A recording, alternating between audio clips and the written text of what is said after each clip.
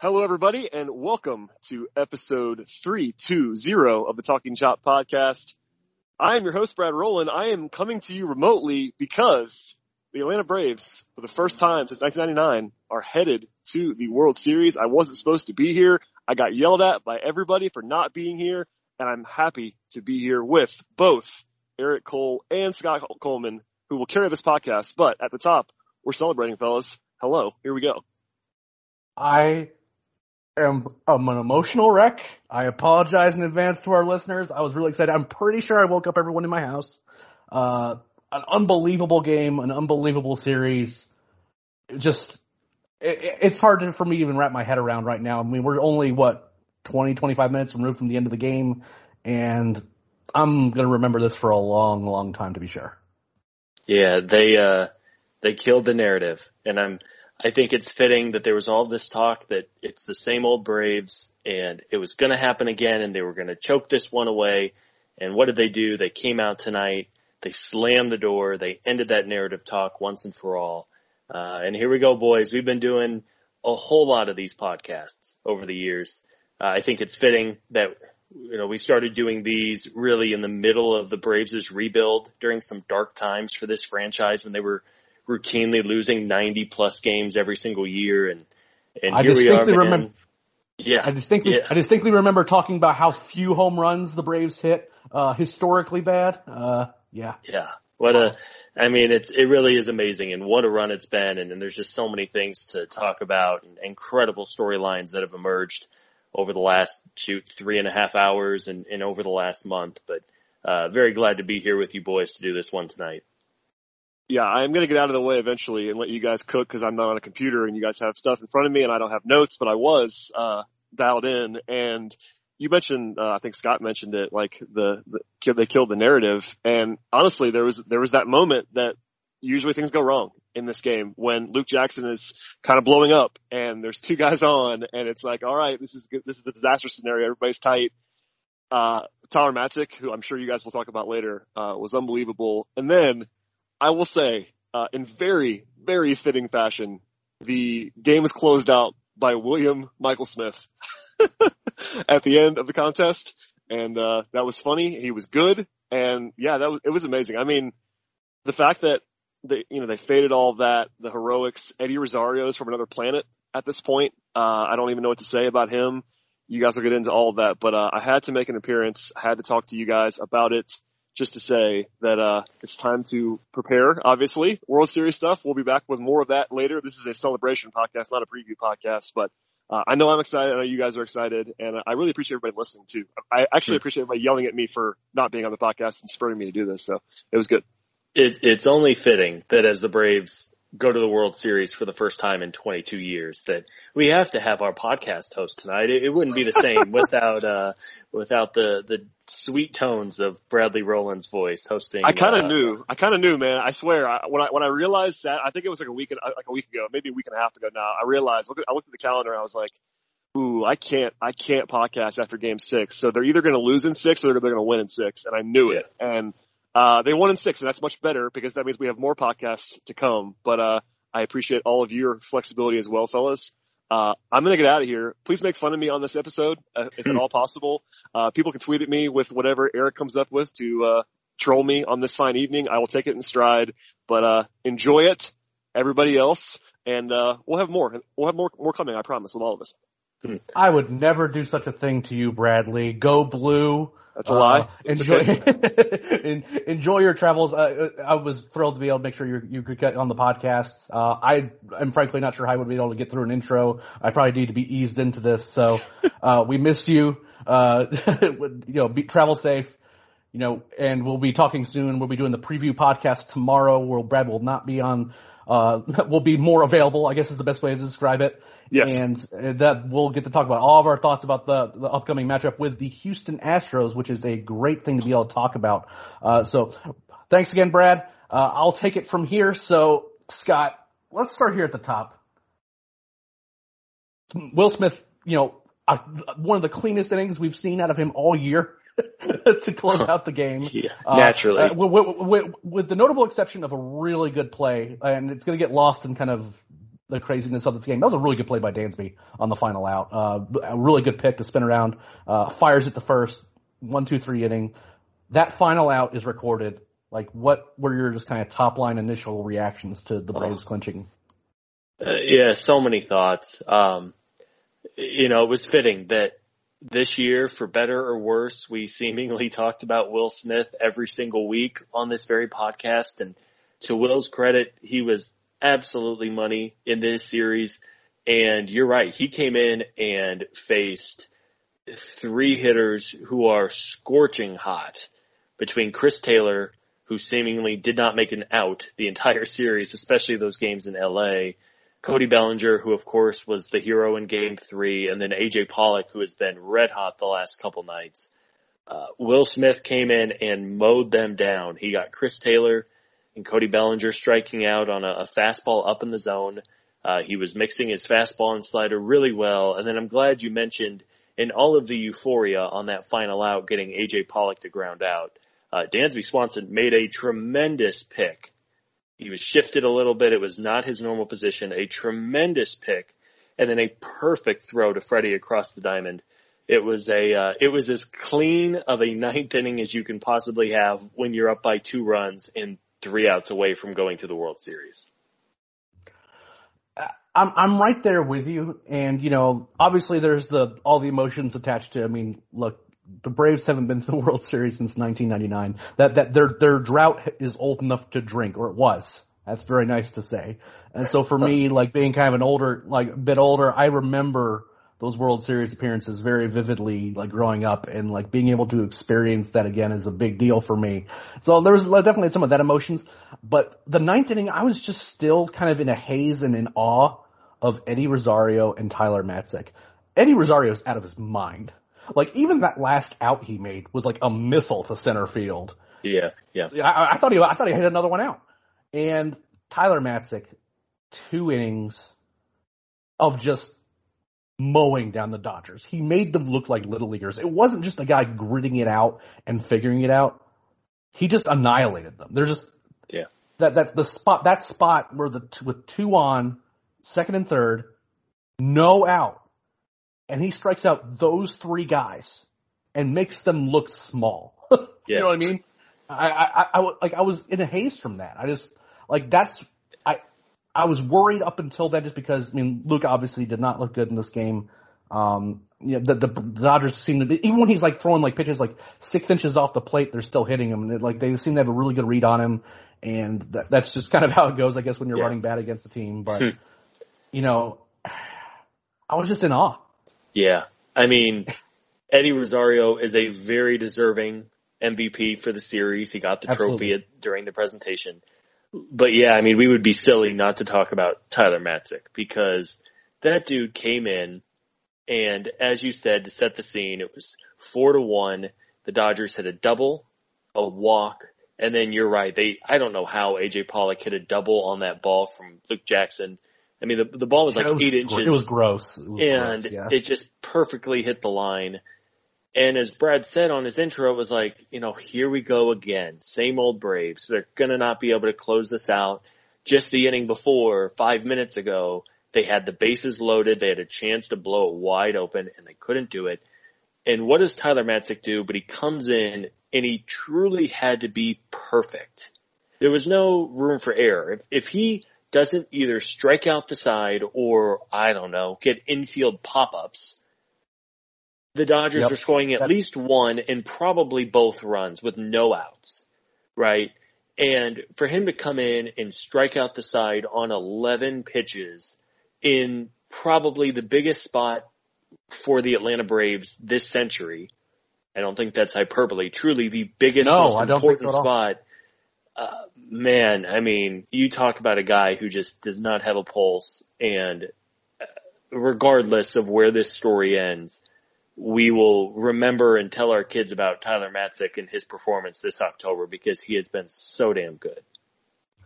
Yeah, I'd really have to think about kind of like the 95 World Series run, a couple of those other World Series, like getting to the World Series in terms of reliever performances. But I don't think it's hyperbole that this is the most impressive. It's certainly in the conversation for the most impressive performance we've seen from a Braves reliever. Not no qualifiers. I'd have to really think about it. Oh yeah. It's just so long ago, but at the end of the day, like what he did, I mean, he pitched in like all but one game. I think he only didn't play in game 5. Yeah. And, you give that guy a couple days of rest, all of a sudden he's throwing 98, 99, and he's not hittable. And he wasn't, and he was still mowing through guys when he was playing every day. Yeah. And I do have a little bit of selfish reaction. When you call your shot, before Buehler's first start and say if he pitches less than 5 innings, then the Braves are going to win the series like I did, and you have as many people queuing up tweets ready to blame me for the Braves losing because of making that prediction, and I know I have on good authority this was going to happen. So I was very heartened by that. Didn't exactly happen the way I thought it would. The Dodgers bullpen was incredibly good all series long, but the Braves did enough damage against the Dodgers starters to make that happen, and then everything got thrown out of whack with because the Braves are knocking guys around, and Scherzer gets scratched before tonight's start, which is I guess where we should start this conversation. I started feeling pretty good going into this game when Buehler had to go in on short rest, only 3 days rest to start this game because Max Scherzer was scratched with arm fatigue.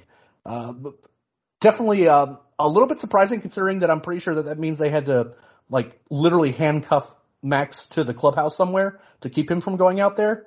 It was kind of wild. Yeah. I mean, it was when it came down last night that Scherzer wasn't going to pitch. I mean, it opened everyone's eyes, and it was interesting. Brad and I talked about this on the podcast following game 5, it was really just surprising and almost shocking to hear the way that Scherzer was talking after game 2, where he said, he woke up with a dead arm and he just didn't have it. And again, Max Scherzer at 70% is better than a whole lot of people at 100%. But the fact that he was scratched last night, 24 hours before the game, and then, as you said, Walker Buehler on short rest. Buehler was fine tonight. I'm sure he will lay in bed tonight thinking about the one too many sliders he threw Eddie Rosario, or maybe it was a cutter. Because Buehler he was okay. The Braves were hitting him decently hard, but up until the Rosario home run, he'd only given up the 1 run so far. And he had kind of settled in before that mini rally there. Man, what a turn of events for the Dodgers. I'm sure they have a lot of moments that they're going to look back on and wish they could do differently. But to not have Scherzer available tonight, I was with you. Again, you can never be too confident in these playoff series because you just never know what's going to happen. And it takes a couple of bad bounces your way, and all of a sudden the game is over and you lose. But for Buehler to be put in that position and to not have Scherzer available in this spot was a blow to the Dodgers and obviously a huge break for the Braves. Yeah, I mean, obviously that's a break for the Braves, and just getting a guy on short rest in general, especially a guy that they seemingly played pretty well against. Buehler looked better in this start than he did in his last start, but getting a guy on short rest, it makes you feel a little bit better. But I mean, between the two of us, I was the pessimist in this series because I picked the Dodgers in 6, and it wasn't necessarily because of, and this was before all the series started and kind of how things broke down and what happened, but sure, it's a situation where it wasn't the pitching staff that I was necessarily worried about. It was the Dodger offense. And that was kind of how it played out. Because if you're watching these games, you couldn't go for outs anywhere. You just couldn't. Except for, once the pitcher was involved, and their pinch hitters weren't particularly great in this series, but just every at bat, it just felt like something terrible could happen. It wasn't like, this is the guy that, if he does anything, he'll hit a ground ball that gets through, right? It's like any of these guys can hit the ball 420 feet. And that's, you felt that in this game, each and every inning, you felt that throughout the entire series. Just like, hey, just keep going, just keep scoring runs because this team can just put 5 on you out of nowhere. Yeah. It's just such a deep lineup. And I think something that I noticed throughout the series, with the Dodgers is just how they work at bats and how they get deep in counts, and seemingly every at bat goes 6, 7, 8 pitches.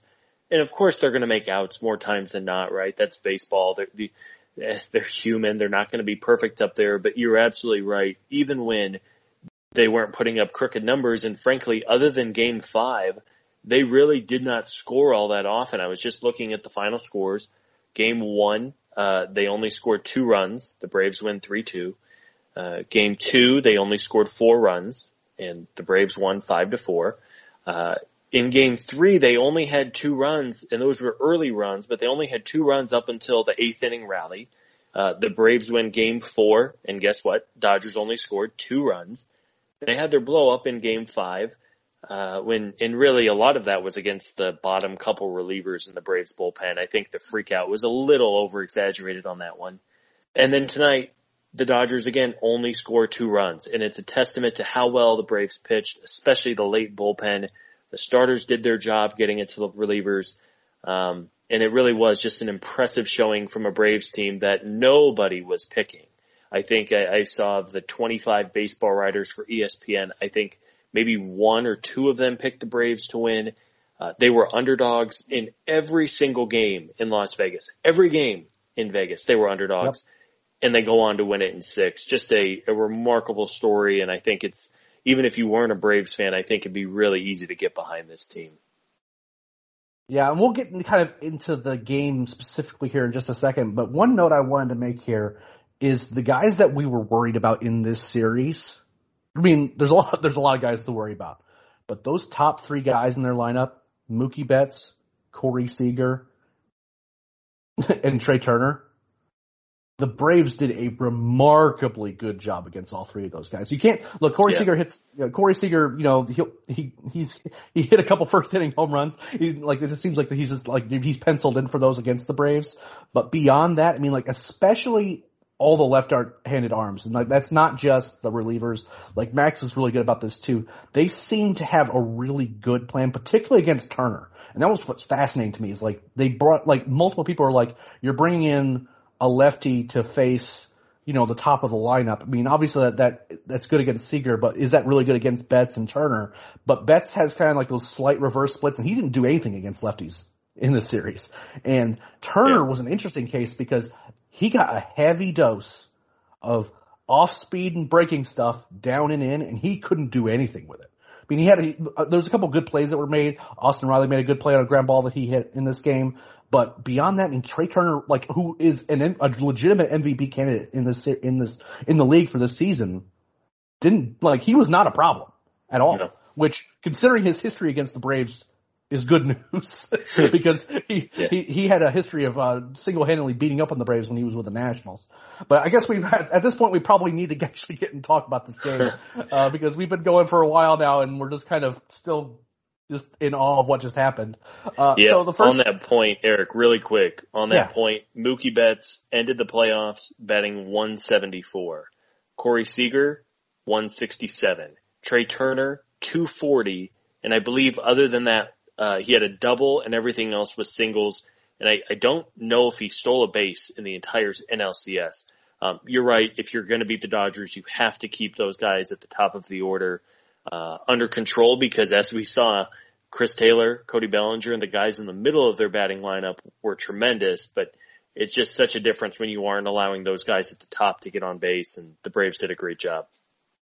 And it's definitely worth noting, too, Max Muncy being out was a big deal for them, and, I don't want to diminish that. I don't want to hear so much about how, the Dodgers were going in at 60% or whatever when the Braves had to just beat them in 6 games without Ronald Acuna Jr., or Marcell Ozuna, or Mike Soroka, and they had to do it all year long. So, but at the same time, that was a loss for them, and that certainly somehow made their lineup was still so deep, but it actually could have been significantly worse with Muncy in there because he's the guy who had given the Braves fits in the past. But so Ian Anderson got the start in this game, and he didn't look particularly good in his last start against the Dodgers. Really had to kind of gut it out and go as far as he did in that game, especially after a really rough first inning. And he gets a 15-pitch 1-2-3 inning with a strikeout of Trey Turner with a ton of changeups. What were your first impressions of kind of what Ian looked like early on in the game, and kind of what were your expectations for him going into the game? I was nervous just because we know how, as we just talked about, how patient this Los Angeles lineup can be, and Ian was very good, especially early on. I think his command started to get away from him a little bit. the Dodgers started to be, they came out fairly aggressive against Ian, which I was surprised against. They thought they might come out and just kind of dare him to throw strikes. But they were hacking away. Ian was very good in the first inning. I believe it was a 1-2-3 with, again, anytime he's starting an inning out with Mookie, Seager, and Turner.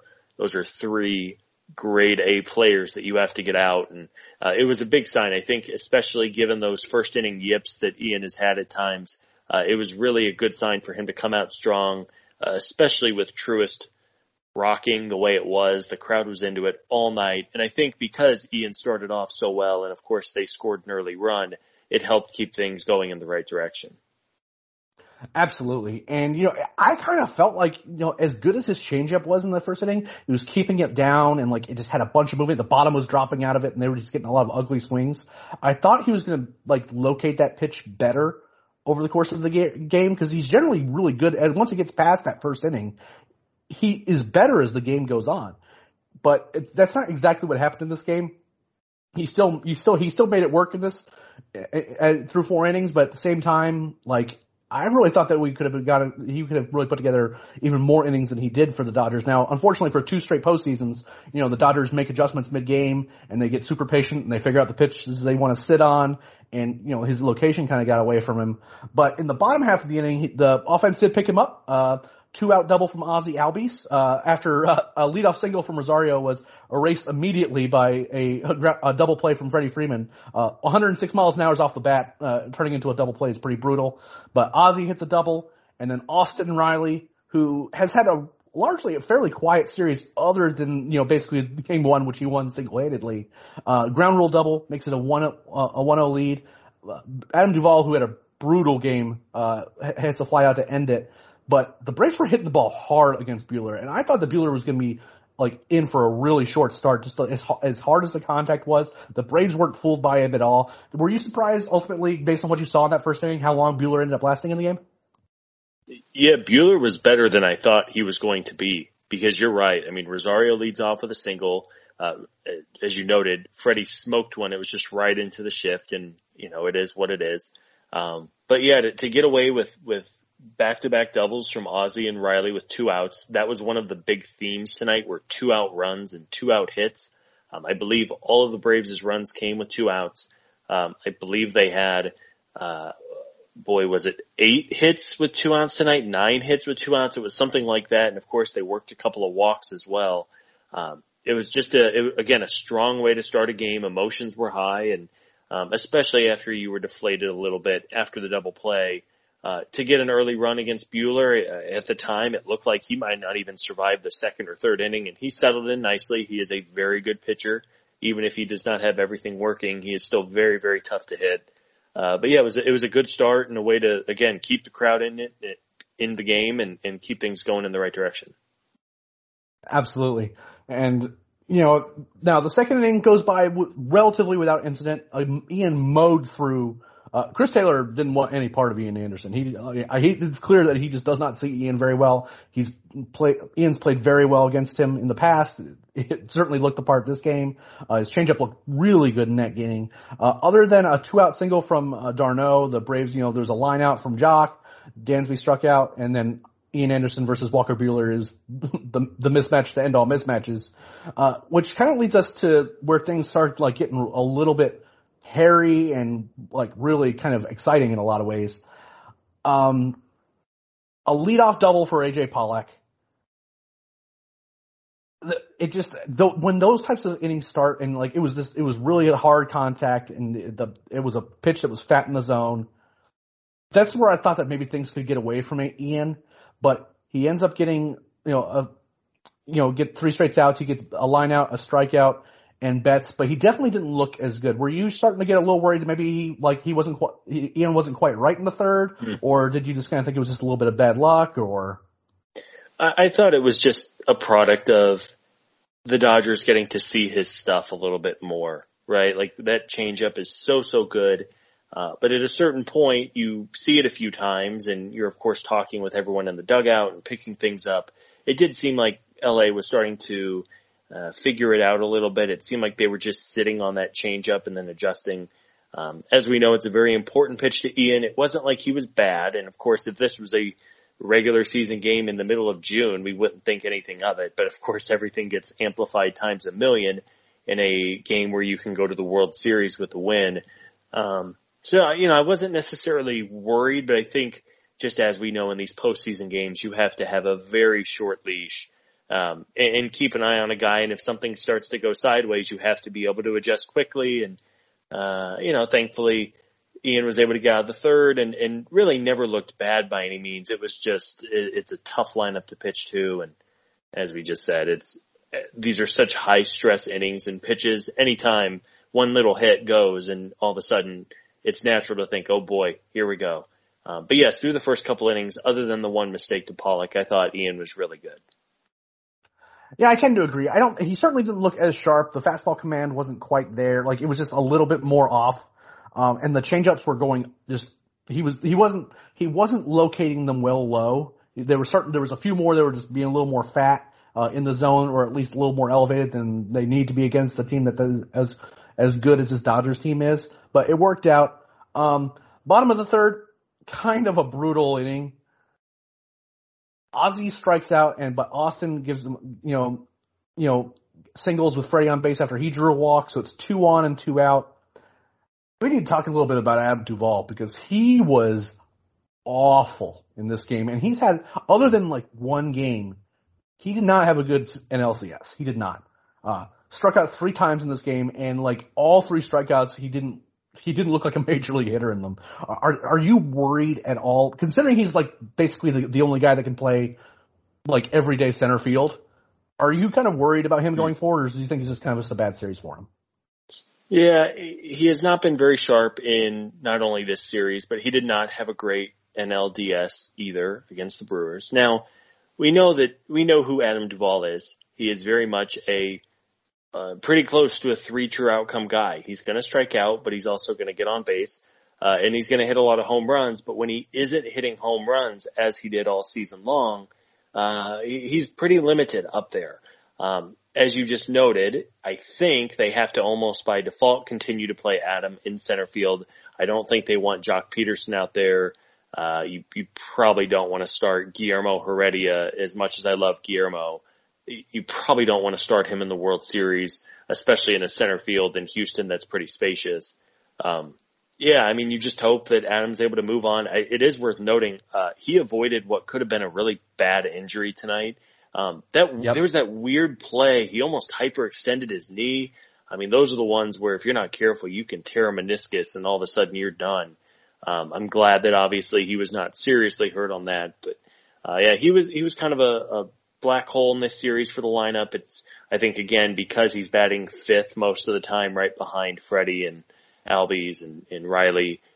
He's in some big spots, and you just have to hope he's able to pick up the pieces a little bit, because he figures, especially with the DH coming into play for at least games 1 and 2 against the Astros, he's going to be counted on, and you just hope he's able to provide some power as he did during the regular season.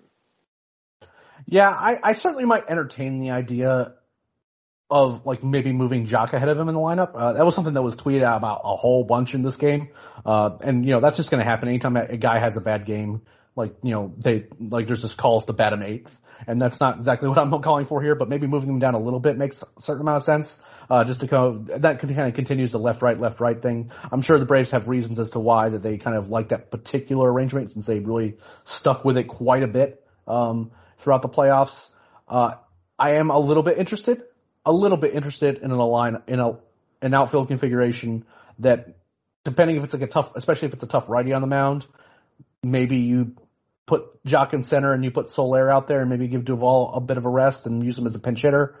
I'm not sure if that's a good idea, because again, center field is an important defensive position, and I'm not sure if Jock's the guy I necessarily want manning that out there, but it's an interesting thought just because of how rough he's looked, and that it's fortunately something they don't have to think about too much, because again, Houston has home field and you're dealing with the DH, fortunately, so you can kind of get all the bats that you want and configure them however you want in the lineup. but it's something I'm kind of keeping my eye on. Yeah. Just in terms of like what, a possible solution to that. But he definitely did not have a great NLCS. Again, struck out 3 times in this game and in some pretty big spots too, which was pretty brutal.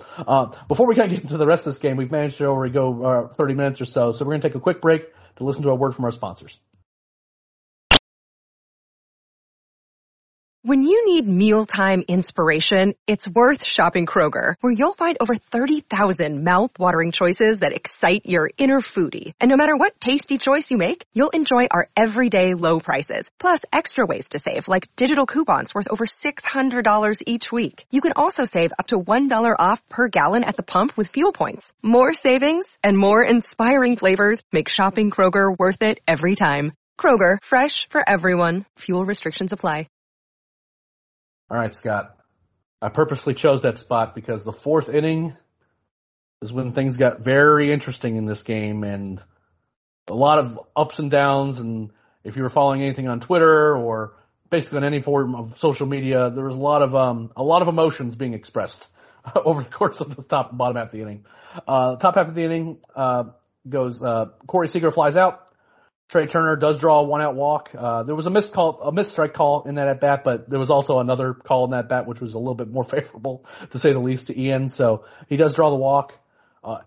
Ian was very, very fortunate that Will Smith only hit a single. He hung a curveball middle against him, and it was one of those, once I saw Will Smith taking the swing, like it's one of those you wince. You know what I mean? Like, oh no.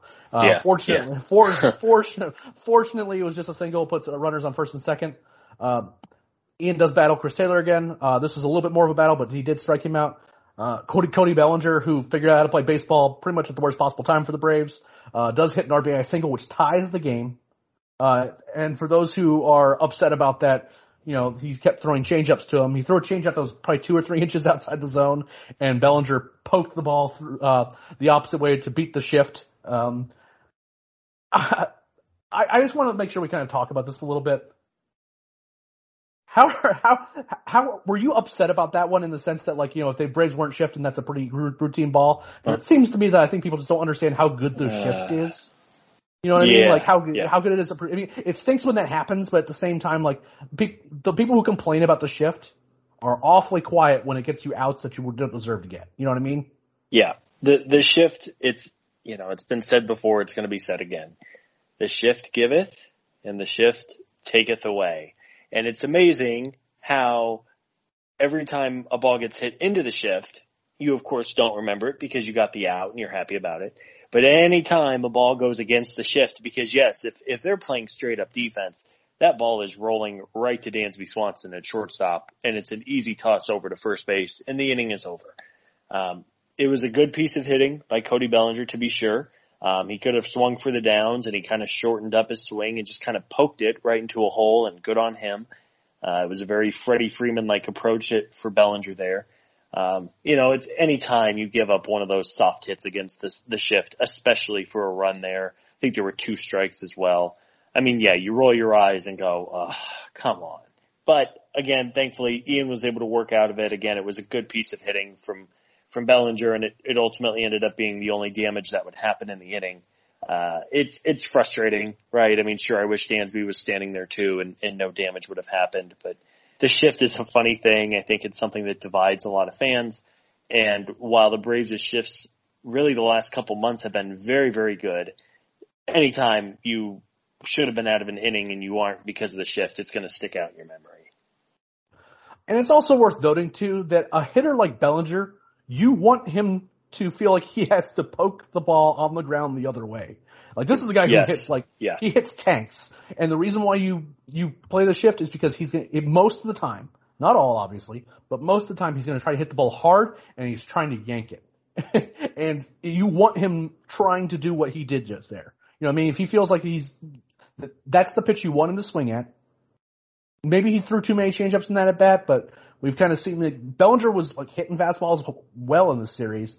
You take a chance on a changeup out of the zone, and he pokes it the other way. You tip your hat to him. 9 times out of 10, he doesn't do that. He swings through it, or it's he's trying to pull it and it doesn't do anything. you want to neutralize these power hitters, and that's what you have to do in this situation. And one of the best ways to do that is with the shift, because a hard ground ball or even hard line drives, most of them are going to be pulled, and those are going to get you outs. And if a ground ball that gets through is the worst outcome in that at bat, then you just take it. AJ Pollock does pop out to strand a couple runners, so again, only the one run, but this is the tie game now. There were 2 quick outs in the bottom half of the 4th inning, and then Travis d'Arnaud works a walk. Really been good at that out of him. I wish we had the 2020 version of Travis d'Arnaud hitting at the bottom of the order, but we definitely don't. He's been pretty rough at the plate this year, but he draws a walk. And the Braves very adeptly, and props to Snitker here. He pulls Ian Anderson and pinch hits for him. This final line of the game, 4 innings, 3 hits, 1 earned run, 1 walk, 4 strikeouts. You take that from a young pitcher against a Dodgers team that's, again, for 2 straight postseasons, this seems like it's impossible to go deep into the games against these guys just because you get to throw so many pitches to them even to get them out. It's not just walks. It's just like every ground out was preceded by 8 foul balls. You know what I mean? It's unreal. Those guys are really, really good at that. What did you think of Ahir Adrianza being the first bat off the bench in that particular situation? Yeah, so I'm glad you mentioned it because Brian Snitker deserves a ton of credit for making that decision. And that decision to pull Ian Anderson after only 4 innings. Granted, he had been hit around a little bit the last inning or 2, but again, anytime you're pulling your starting pitcher in a not must-win game, but a must-win if you don't want to go to Game 7 game, is a huge spot. If Snit would have sent Ian Anderson back up to the plate to bat with 2 outs, I don't think we would have been going crazy because, again, Travis d'Arnaud is a slow runner at first. Adrianza, who had a couple of moments earlier this year, no matter what the TBS broadcast might tell you, in literally every game, he has not been great over the last couple of months. And no, he is not. For Snit to make that call and for Adrianza to then hit one down the line, it was a tremendous play by Mookie Betts in the corner to field that ball cleanly. It prevented d'Arnaud from scoring, which of course tees us up to one of the biggest swings in Atlanta Braves postseason history. But again, I just wanted to give Snit the credit he deserves. I mean, he was very strong throughout this entire playoff journey so far, and that's a big decision to make in a huge moment. And he made the right one and pressed the right buttons, and here we are.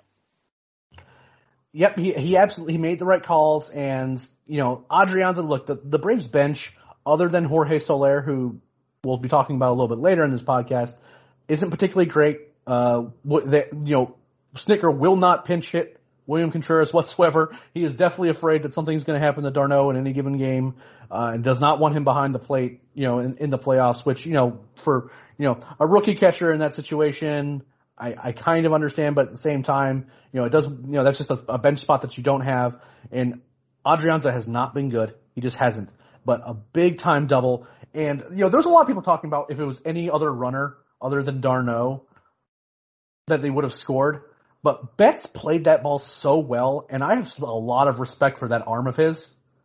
I'm not so sure I'd be greenlighting a whole lot of, if it's Ozzy, sure. You know what I mean? Like, you send Ozzy, he's so fast that you probably get away with it.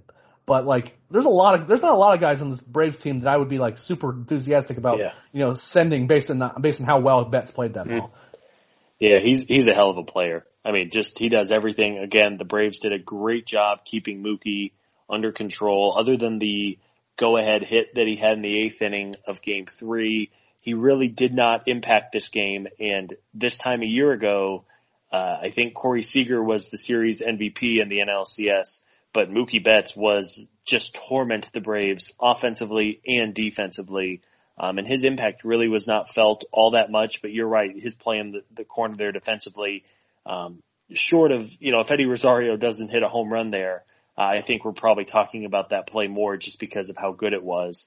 But of course thankfully Adrianza was able to reach and keep the 2-out rally going. And then, the man, the myth, the legend, Eddie Rosario, my goodness, what more can you say?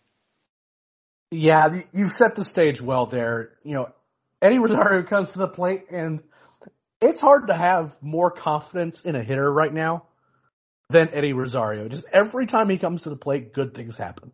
You know what I mean? It's just he's on another planet right now in terms of what he's doing. He was the majority of the Braves' offense in this series, and that is not hyperbole at all. And in this game, there was no exception whatsoever. He works, fouls off some pitches, finds one that he can hit. The ball was inside too. It was kind of riding in on his hands a little bit, but he cranks it into the corner, home run. Again, you mentioned it, one of the more important home runs in Braves postseason history. That is fair to say. I think at this point, just kind of especially how important that those 3 runs ended up being in this game. Big 3-run homer. He sets the franchise record for the most hits in the postseason series, and what a way to do it is with a 3-run homer that gives the Braves a 4-1 lead. Freddie walks and Ozzie strikes out after that, but I mean, what do we even say about Eddie Rosario right now? He's just. I mean, what he's done is just. I'm in awe. That's all I have to say about it. I'm in awe. Well, and the whole story behind the Braves getting Rosario is incredible. I mean, he was hurt when the Braves traded for him at the end of July. Alex Anthopoulos went out and traded for someone who he knew was going to miss at least 40% of the eligible games in the regular season. Yep. I mean, this was not, Brad and I talked the other night. It's not like at the trade deadline, Anthopoulos emptied out the entire farm system to go get 3 proven all-stars, right? Like he didn't unload to get a Trey Turner, a Max Scherzer, and a Joey Gallo. As we've talked, he was able to get these deals done without giving up anything of note, especially the Rosario trade. He gave up Pablo Sandoval, who was very likely getting released anyway. They pick up Rosario for, a portion of his remaining salary, which is probably the best money the Braves have spent in, 25 years. I mean, right now it feels that way, yeah. It really does, and who knows where this journey is going to end. But yes, just a massive swing for Rosario. When he hit it, I didn't think he got it. I thought it was going to bounce off the wall or heck, maybe even curl just in front of the foul pole. I mean, it wasn't launched. It's funny.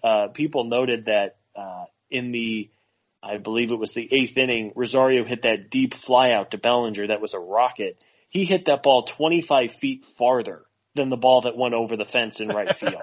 Again, baseball's such a dumb game. It's a cruel game. It's funny how that works out. It's very fitting, very on brand. But yes, when he hit it live, I didn't think it was getting over the fence. I thought maybe it would bounce off the bricks, and at minimum you had 2 guys on, so you were going to at least get 2 runs there, which was going to be big. But yeah, man, playoff Eddie, what a story and what a run it's been.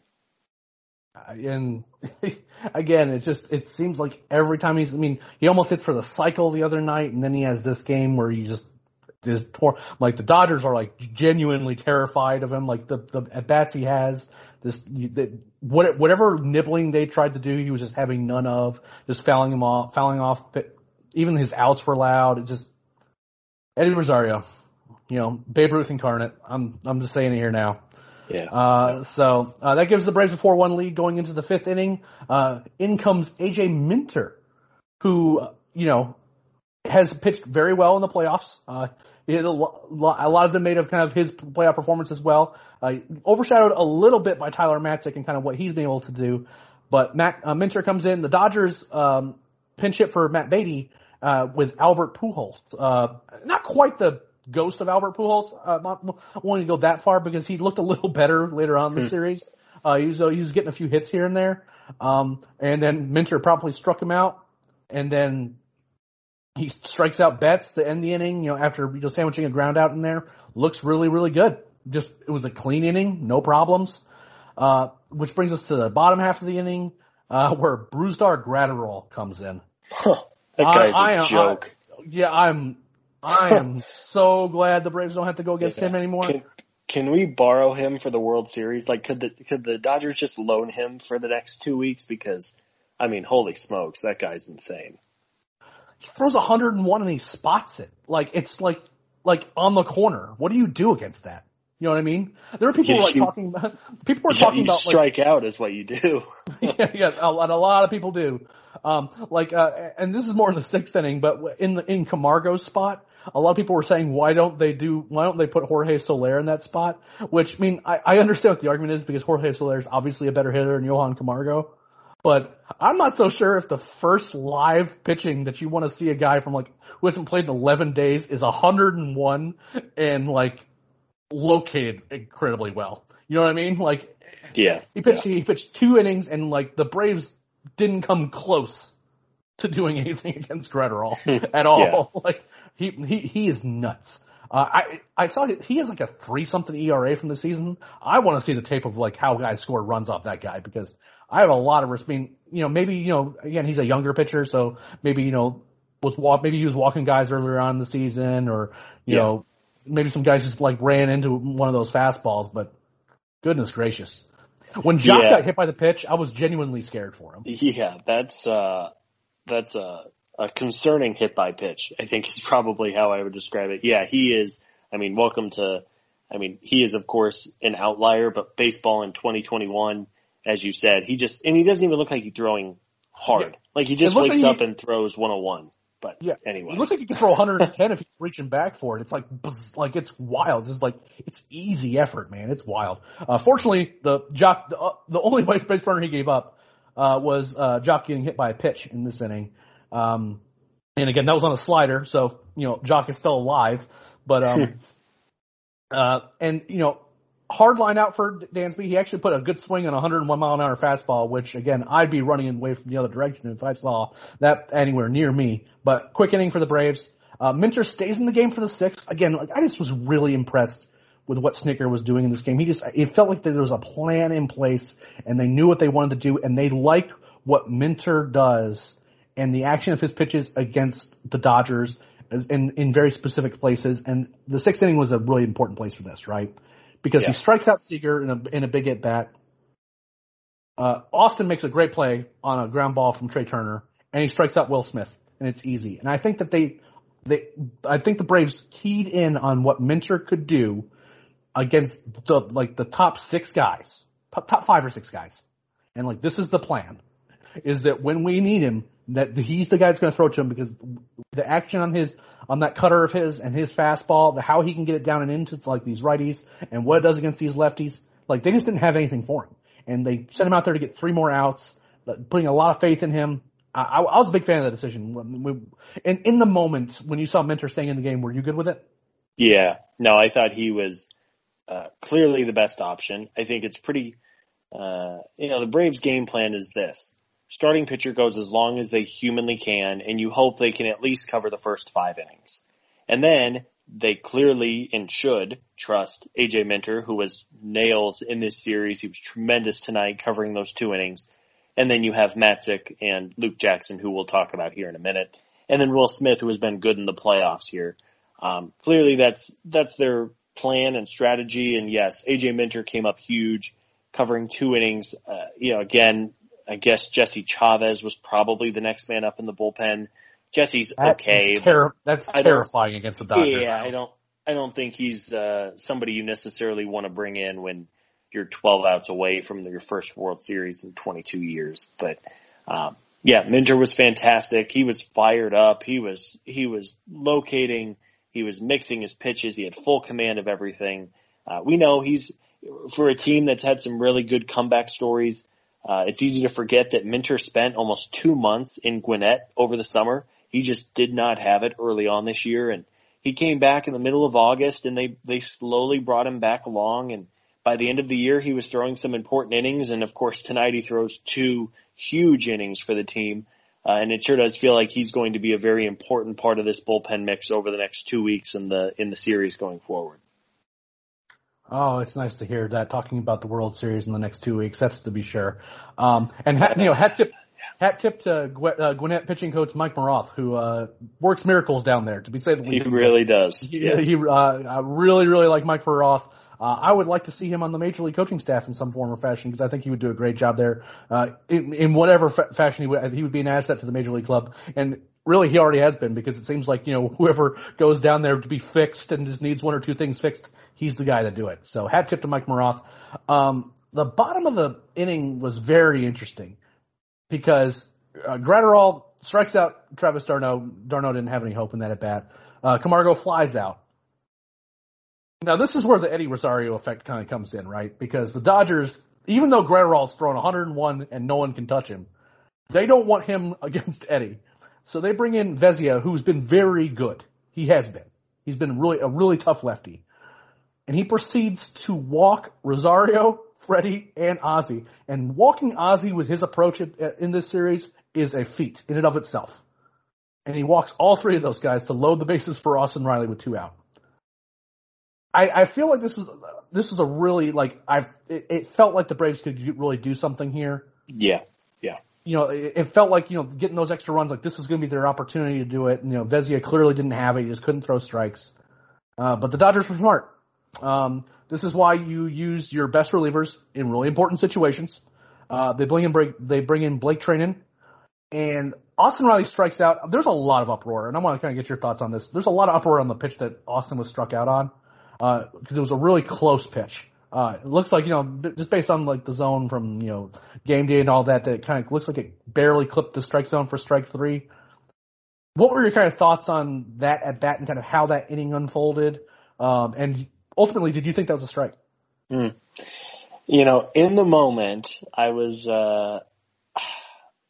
when you're watching sports, there are always moments where if it doesn't go your way, you're worried that it's a moment that you're going to look back on and go, they had a chance to shut this thing out once and for all, and they missed it.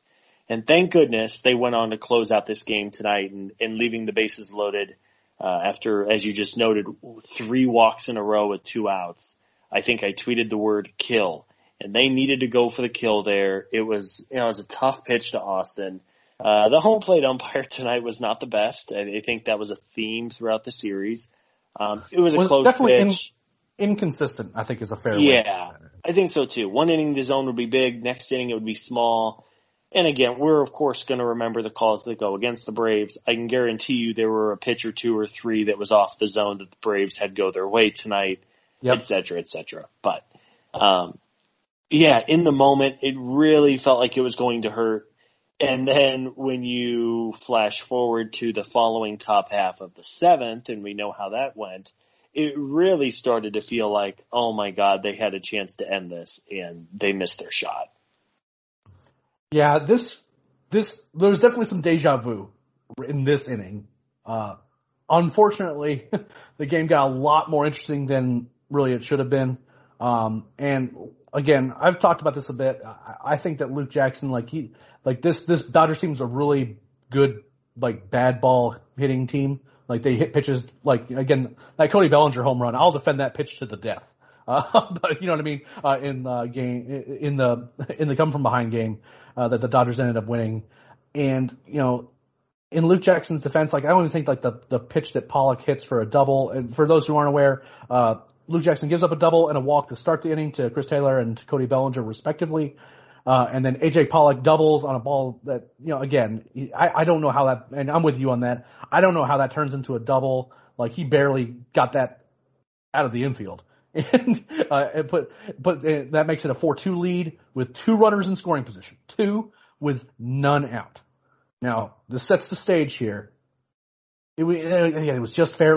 Even thinking about it tilts me, but this sets the stage for Tyler Matzik to enter the game. I felt so bad. And I kind of teased this above. Yeah. Yeah. I felt so bad for Luke because, he was in visible agony on the bench after the way this inning started. His hands were in his face and he just looked terrible. And man, Tyler Matzik, this dude is unconscious. The Braves aren't even close to making the World Series this year without him. To come in there, in that we talked about it earlier in the podcast, but for him to come in a situation where he truly had to be perfect if he wanted to keep the Braves ahead. If he gives up a hit, the game's tied. Even if he gives up even if he gets 2 outs on sacrifice flies, the game is probably tied. I mean, there was zero margin for error. It was 4-2 at this point, 2 on, in scoring position and no one out, and Matzek comes in and strikes out the side on 11 pitches. My goodness, man. What else can you say? Tyler Matzek should never buy himself a drink again in the Atlanta area because that dude is just incredible. He was terrific against the Brewers too. I think he came in one of those games in the NLDS with the bases loaded and got 2 outs to get out of the jam. For a guy who was out of the major leagues 4 years ago, for him to be pitching in this spot, it's just really, it's something like a Disney movie, and just a tremendous job by Tyler tonight. So I have 2 questions for you before we kind of get to an important part of this game, and it's kind of a low-key important part of this game. First, you assuming you know all of the following information, all the stuff that happened to Luke, 2 on, no out, and you know that Matzek is coming in. What is your guess as to what the score, like your blind guess, what was your guess that what the score was going to be at the end of the inning? Oh, man.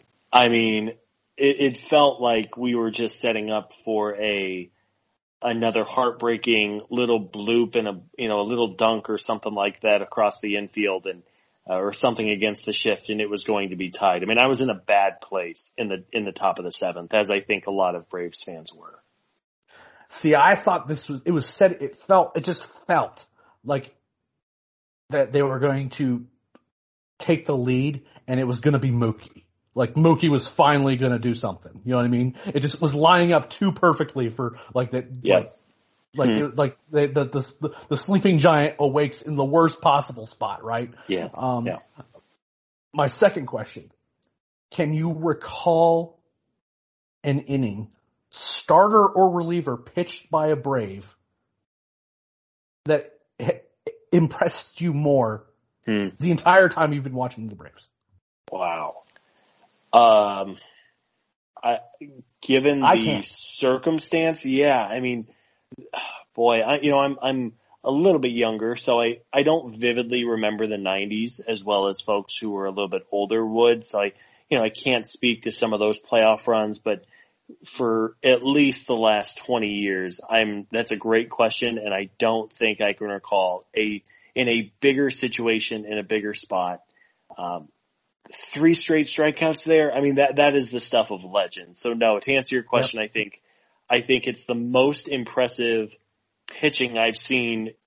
I don't know, in my lifetime. Is that crazy to say, or at least my lifetime of being able to recognize things in the moment? Probably.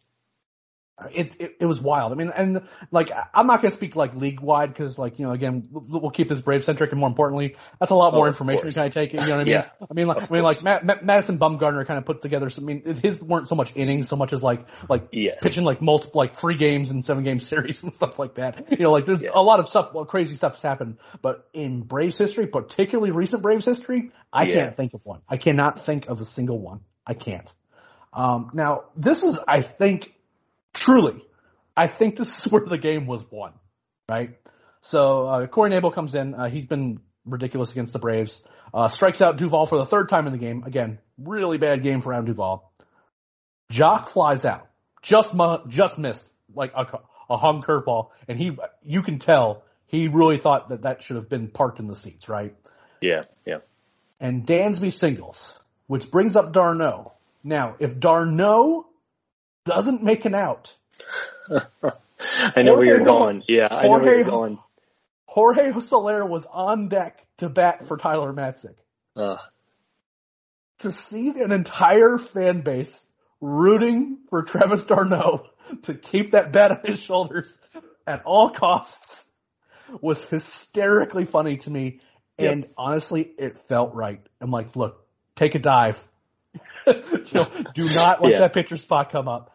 He did strike out. Again, Knebel, that part of that's just Knebel's good, but, and d'Arnaud certainly didn't mail that one in, but, so instead of having to pinch hit for Tyler Matzek and possibly having seen Jesse Chavez for the 8th inning, which against Trey Turner and Will Smith, as well as Corey Seager, is a terrifying proposition for me.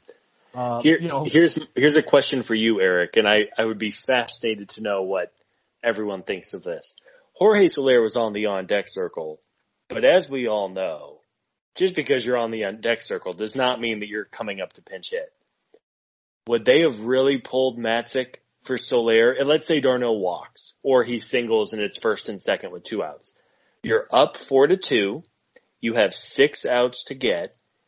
But Brian Snitker knows that Jesse Chavez is his only bridge to Will Smith. I mean, who else is it at that point? Chavez, Chris Martin, Jacob Webb. I mean, Dylan Lee. Let's play the hypothetical because we know how this one played out. Would they have really pulled Matzik in that spot if Darno walks or singles or something like that? I think they do. I really think they do. Because with a runner in scoring position, I think that Snitker would value getting those runs more than putting Matzik back out there. I think he has probably an undue amount of confidence in a guy like Jesse Chavez, for example. And I think that Soler would be hitting in that situation. Now, in this hypothetical, right, then you have Jorge Soler hitting, which good things can happen, right? So like, sure, I don't want to say like that loses you the game or anything, but at the same time, like, I think that the way things went and being able to keep Matzik in for the 8th inning really just, it put this game away because Matzik comes in top of the 8th and everyone's stoked. Truist goes nuts when Matzik comes back out to throw another inning, which which they absolutely should. The King of Atlanta, I'm pretty sure that Luke Jackson's going to basically be paying for his food for the rest of his life. Luke gave, I don't know if you caught it on replay or during the game, Luke gave Matzik the biggest hug whenever he came into the dugout after getting those 3 outs because, again, I mean, Luke was in like legitimate agony, not like, dang it, I messed up. Like he looked like he was about to break down on the bench because I'm sure he felt terrible after game 3 and what happens, but he comes in and within 10 pitches, he's allowed a run and the stadium is suddenly silent and it looks like it's going to be the same old Braves. I mean, what a moment for Matzik to come back out. Everyone in unison was rooting for Darno to make an out so we didn't have to have that hypothetical, what would you do? Yeah, and to say that it paid off is a bit of an understatement.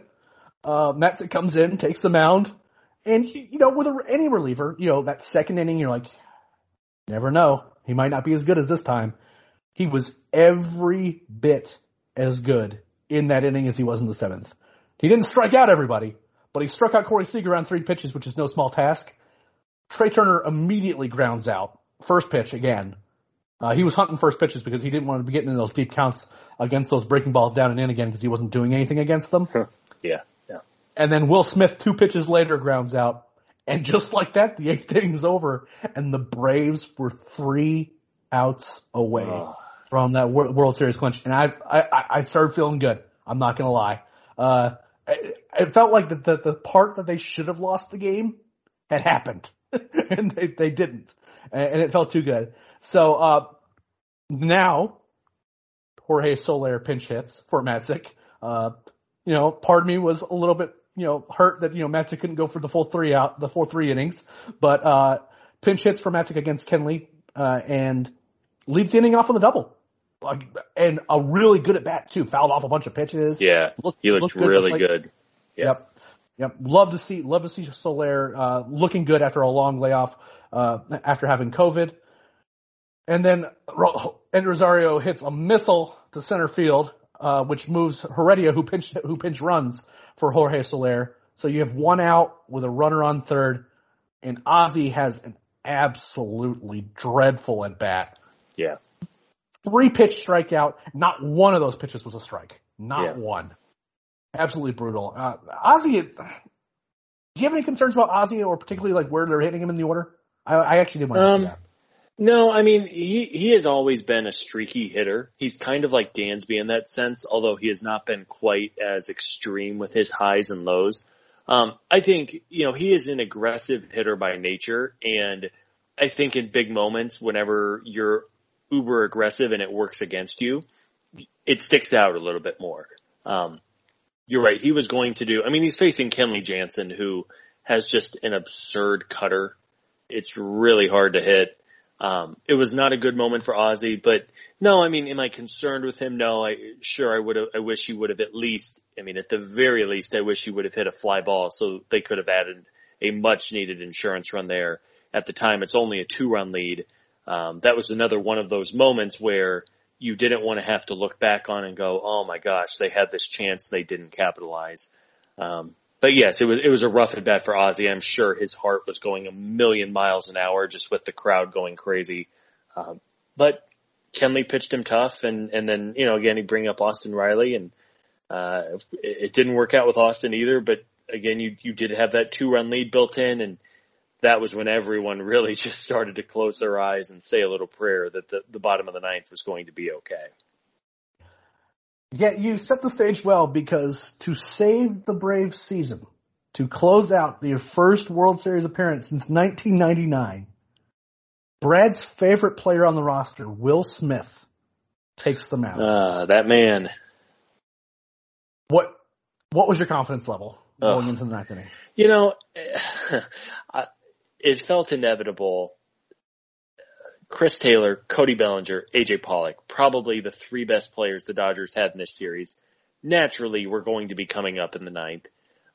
2 of them are right-handed, who this year, especially Smith, was really quite good against lefties, but bad against righties.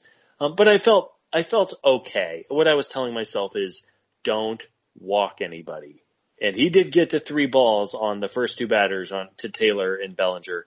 But I was doing okay. I was doing as well as you can possibly do when your heart is just absolutely pounding and you're 3 outs away from a World Series. Yeah, I'll say I was nervous because Will Smith has given us cause for being nervous a lot. But at the same time, and again, there's no like statistical justification for this. I felt like if they were going to lose the game, it was going to be in the 7th. I thought that's just when it was going to happen. And since it didn't happen, it was a weird feeling. I'm like, you know what? I think it's going to be okay. I think it's actually going to happen. And then he struck out Chris Taylor. Feel a lot better, because that's the guy who, you know, is particularly concerning against Will. Bellinger strikes out, and then AJ Pollock smokes a ground ball. Dansby picks and spins, throws a perfect throw to Freddie. Freddie's arms go up. They charge the mound. And the Braves are World Series bound. It's funny, and I told Scott and Brad this while we were kind of getting ready to record this, that I needed like 15 or 20 minutes because I was fine until Freddie caught the ball. I truly was. Like, I was excited, obviously. It was a really exciting time. As soon as he caught that ball, like, I was very emotional. Like, it's so hard to describe. I mean, you've been covering the Braves longer than me, and, you know, I'm not exactly, you know, new to the game, to say the least. And, like, we finally get to do this. Like, we finally get to cover the Braves. We get to see the Braves in the World Series as fans, as people who cover the team. It's hard to even, like, talk about, you know? Yeah. No, you know, I had a tear in my eye as they all dogpiled on the mound. We have seen some, as Braves fans, depending on your age, you have seen some really good baseball and some really bad baseball. And as we said kind of off the top, this was a team that about 5-6 years ago underwent a brutal rebuild. And there were some really bad days. You know, I know you and Eric, you of course have been, you do such a good job covering the minor leagues. And, you know, let's be real, for a couple of years, the focus for this organization was on the minor league box scores every night, because there wasn't a whole lot of good happening with the Atlanta Braves.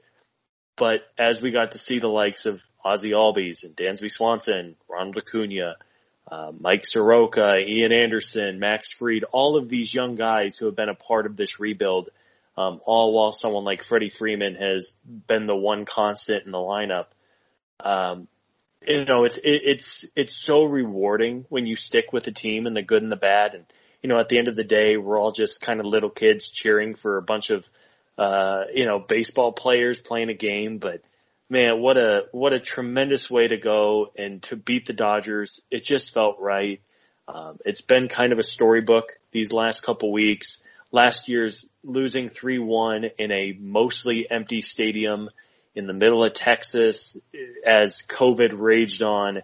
It was just such a weird and deflating situation, but to be able to do it at home in front of 40,000+ people, what a moment. It was fitting that Freddie Freeman caught the final out too. Just as I said, it brought a tear to my eye sitting watching the game, and I imagine a lot of people out there. It was a long time coming, and thank goodness they closed this thing out. And now it's you have a couple days to recover, both mentally and physically, and then you're right back at it because you have a really good Astros team awaiting you. They absolutely do. It does line up, and as far as we can tell, obviously the Braves will be taking on the Houston Astros in the World Series. Houston will have home field advantage. Based on everything we're looking at right now, it lines up perfectly for Charlie Morton to be your Game 1 World Series starter. That's certainly going to be a storyline in and of itself with Charlie taking the mound against the Astros. We're going to have a lot to talk about here we're starting tomorrow. Tomorrow we are going to be doing our World Series podcast unless those plans change based on what's going on with Brad, but we are going to be doing a preview podcast. As far as I'm aware, all three of us will be on that podcast, so we'll be able to really dig into that matchup, what we like, what we don't like, getting into our predictions where we're very likely to be wrong about a lot of them. But I want to just take a moment to thank all of our readers, not just this year, but in past years. Scott said it a lot more kindly than I would. There were some years that were really tough to cover this team, particularly at the major league level. I started at Talking Chop in 2015, the year that Mike Soroka was drafted, and see kind of that class of players, Acuna and Ozzie, like you guys watching and following along and being as invested as you've been throughout the rebuild, all the way to this team finally making it back to the World Series. That's what's made this not only just possible, because we would not be able to build the staff that we've had without you guys. And that continued just growing of the community that we have at Talking Shop, not only on the podcast, but on the site and just everywhere. And Scott can attest to this. Early on in those years, our Mass Head was probably a third of the size that it is now. And, we had to really scrape by to kind of get things covered. All of us are working day jobs. You know what I mean?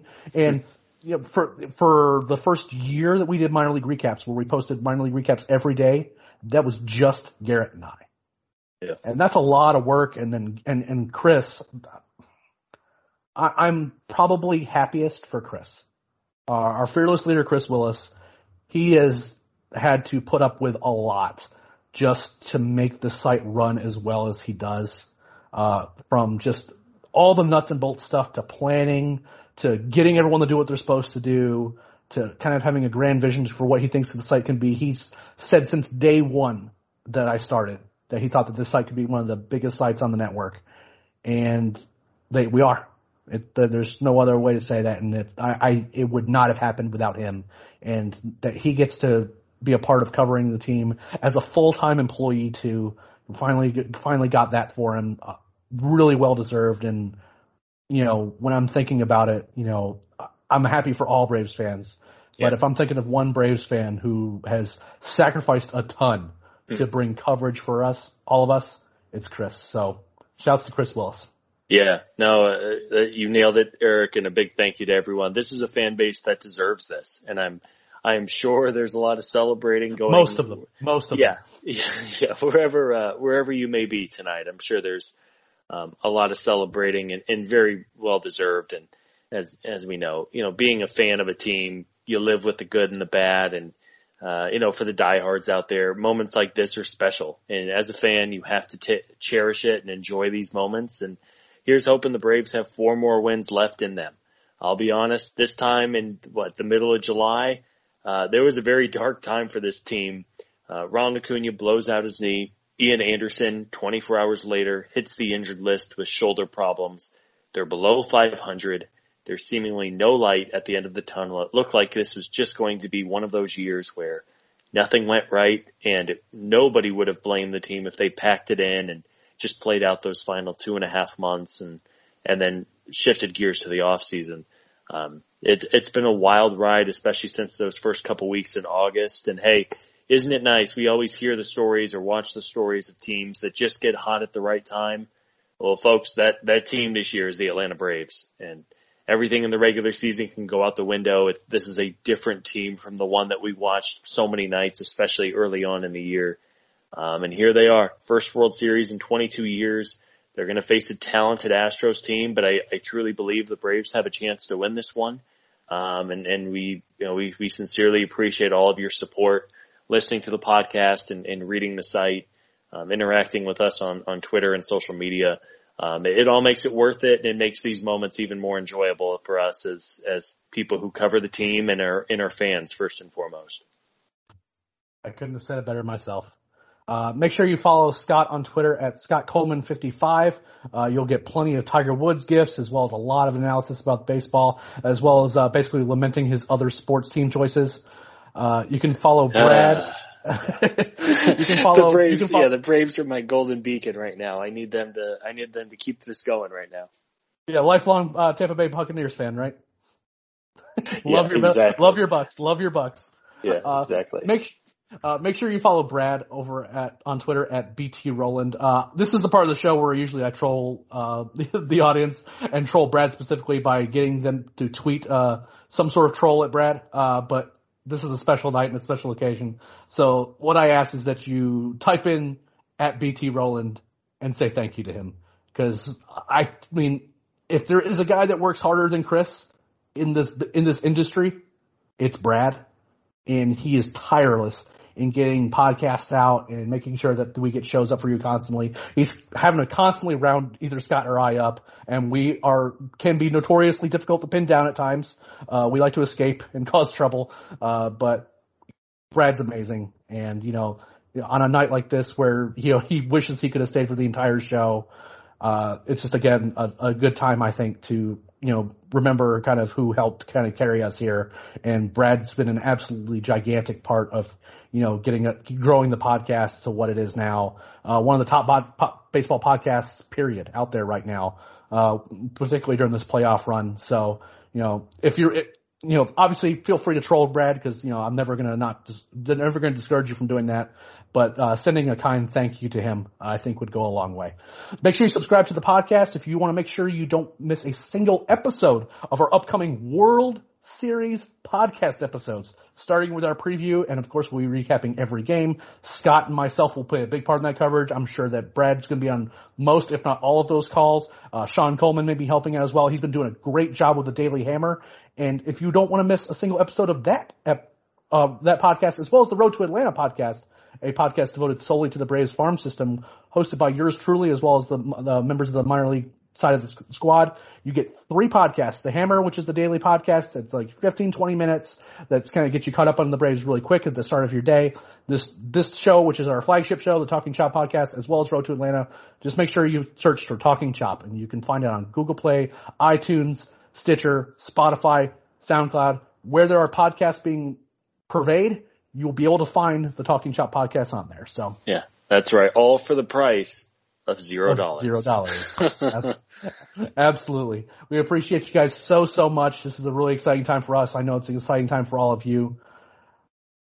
And with that, we have some work to do, Scott, and we have to get ready to start thinking ahead about the Houston Astros and the 2021 World Series. We're looking forward to chatting with you guys down the road. Thank you so much.